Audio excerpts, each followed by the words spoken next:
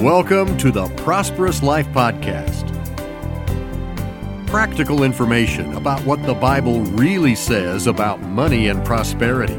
It may not be what you've been taught. And now, here's your host, the author of Poverty vs. Wealth, Reverend Roger Breaker.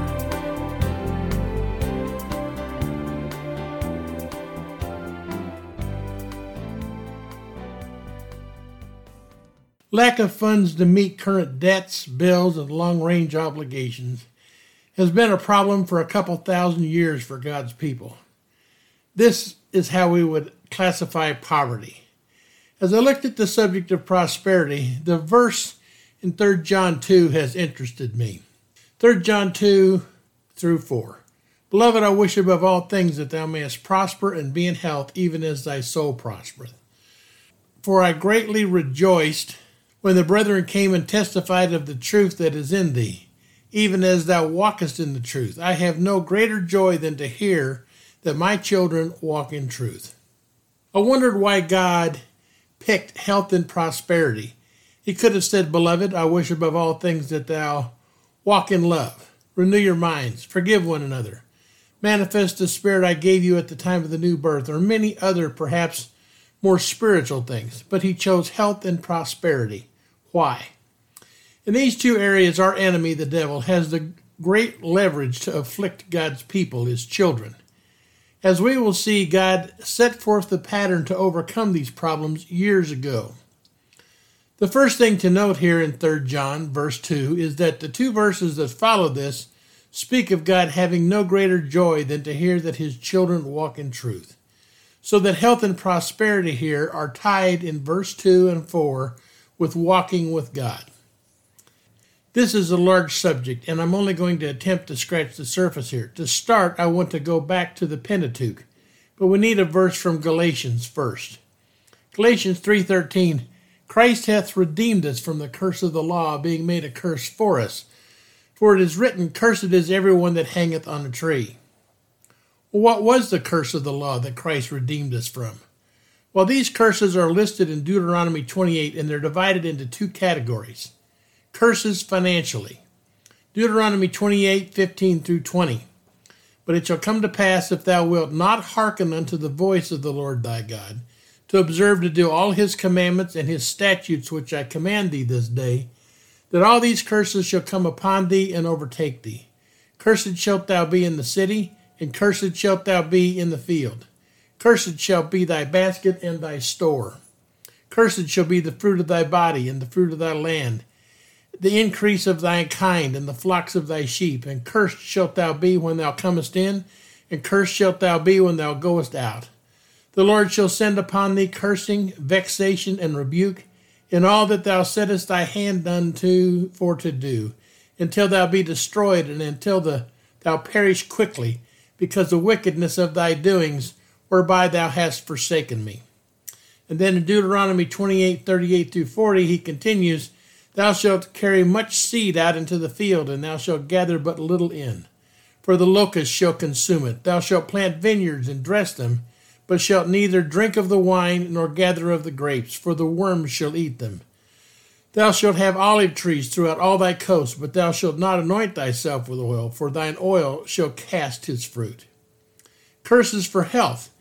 Deuteronomy 28:22. The Lord shall smite thee with a consumption, and with a fever, and with an inflammation, and with an extreme burning, and with the sword, and with blasting, and with mildew, they shall pursue thee until thou perish. Deuteronomy 28:27 through 29. The Lord will smite thee with the botch of Egypt, and with emerods, and with the scab and the itch whereof thou canst not be healed. The Lord shall smite thee with madness and blindness and astonishment of heart. And thou shalt grope at noonday as the blind gropeth in darkness, and thou shalt not prosper in thy ways. And thou shalt be only oppressed and spoiled evermore, and no man shall save thee. Lastly, Deuteronomy 28:35, the Lord shall smite thee in the knees and in the legs, and with the sore botch that cannot be healed, from the sole of thy foot unto the top of thy head. The conclusion of these curses is in 28:45, Moreover, all these curses shall come upon thee, and shall pursue thee, and overtake thee, till thou be destroyed, because thou hearkenest not unto the voice of the Lord thy God, to keep his commandments and his statutes which he commanded thee. Our subject is prosperity, and in these verses we see that poverty is a curse. God's great desire for his people, his children, his family is health and prosperity. God's arch enemy, the devil, desires for all God's children to be sickly and poverty-stricken. In this same chapter, God lists out the blessings that will be ours if we walk with him and obey him. Blessings for finances and health. Notice that the blessings are contingent upon listening to and doing his commandments. Deuteronomy 28, 1-14. And it shall come to pass, if thou shalt hearken diligently unto the voice of the Lord thy God, to observe and to do all his commandments which I command thee this day, that the Lord thy God will set thee on high above all nations of the earth, and all these blessings shall come upon thee and overtake thee, if thou shalt hearken unto the voice of the Lord thy God. Blessed shalt thou be in the city, and blessed shalt thou be in the field. Blessed shalt be the fruit of thy body, and the fruit of thy ground, and the fruit of thy cattle, the increase of thy kind, and the flocks of thy sheep. Blessed shall be thy basket in thy store. Blessed shalt be thou when thou comest in, and blessed shalt thou be when thou goest out. The Lord shall cause thine enemies that rise up against thee to be smitten before thy face. They shall come out against thee one way, and flee before thee 7 ways. The Lord shall command the blessings upon thee in thy storehouses, which we've talked about before, and in all that thou settest thine hand unto, and he shall bless thee in the land which the Lord thy God hath given thee. The Lord shall establish thee a holy people unto himself, as he hath sworn unto thee, if thou keep the commandments of the Lord thy God, and walk in his ways. And all the people of the earth shall see that thou art called by the name of the Lord, and shall be afraid of thee. And the Lord shall make thee plenteous in goods, in the fruit of thy body, in the fruit of thy cattle, the fruit of thy ground, and in the land which the Lord sware unto thy fathers to give thee. The Lord shall open unto thee his good treasure, the heaven, to give rain unto thy land in his season, and to bless all the work of thy hands, and thou shalt lend unto many nations, and thou shalt not borrow.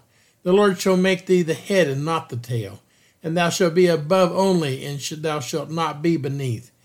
If that thou hearken unto the commandments of the Lord thy God, which I command thee this day, to observe and to do them.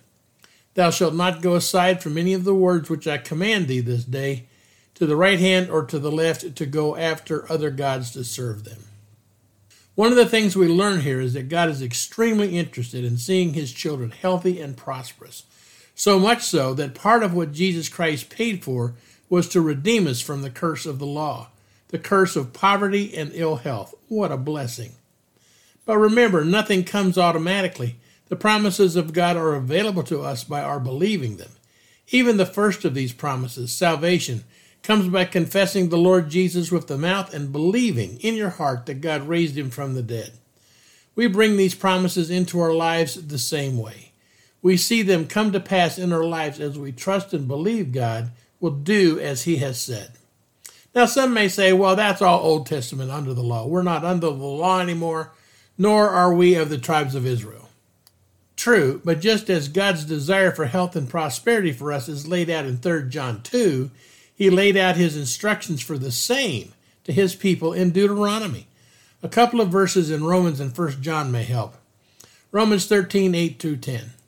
Owe no man anything but to love one another, for he that loveth another hath fulfilled the law. For this, thou shalt not commit adultery, thou shalt not kill, thou shalt not steal, thou shalt not bear false witness, thou shalt not covet. And if there be any other commandment, it is briefly comprehended in this saying, namely, thou shalt love thy neighbor as thyself. Love worketh no ill to his neighbor, therefore love is the fulfilling of the law. 1 John 5, 2-3 also adds this, by this we know that we love the children of God, when we love God and keep his commandments. For this is the love of God, that we keep his commandments, and his commandments are not grievous. Israel under the law was to hear, to do, and to keep all the commandments to see the blessings come to pass in our lives. Our commandment is that we walk in the love of God. By walking in love, we have fulfilled the law. We saw in 3 John 2 that the great desire of God is that his children prosper and be in health even as our souls prosper. Prosperity and health have been issues for people ever since the fall of Adam, because our adversary, the devil, hates the children of God. In a fallen world where the devil is the god of this world, God sets out in his word how to live a prosperous and a healthy life. This is the great desire of our Father for us.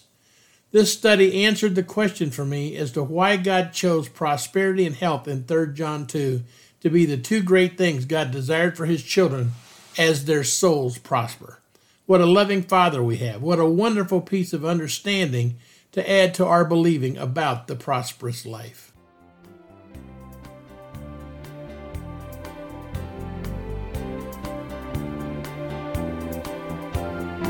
Thanks for listening to the Prosperous Life Podcast. Want more information? Why not join Roger in the discussions at the Prosperous Life group on Facebook, or subscribe to Roger's Prosperous Life blog at rogerbreaker.com. And always remember, God said, "I wish above all things that you may prosper and be in health, even as your soul prospers."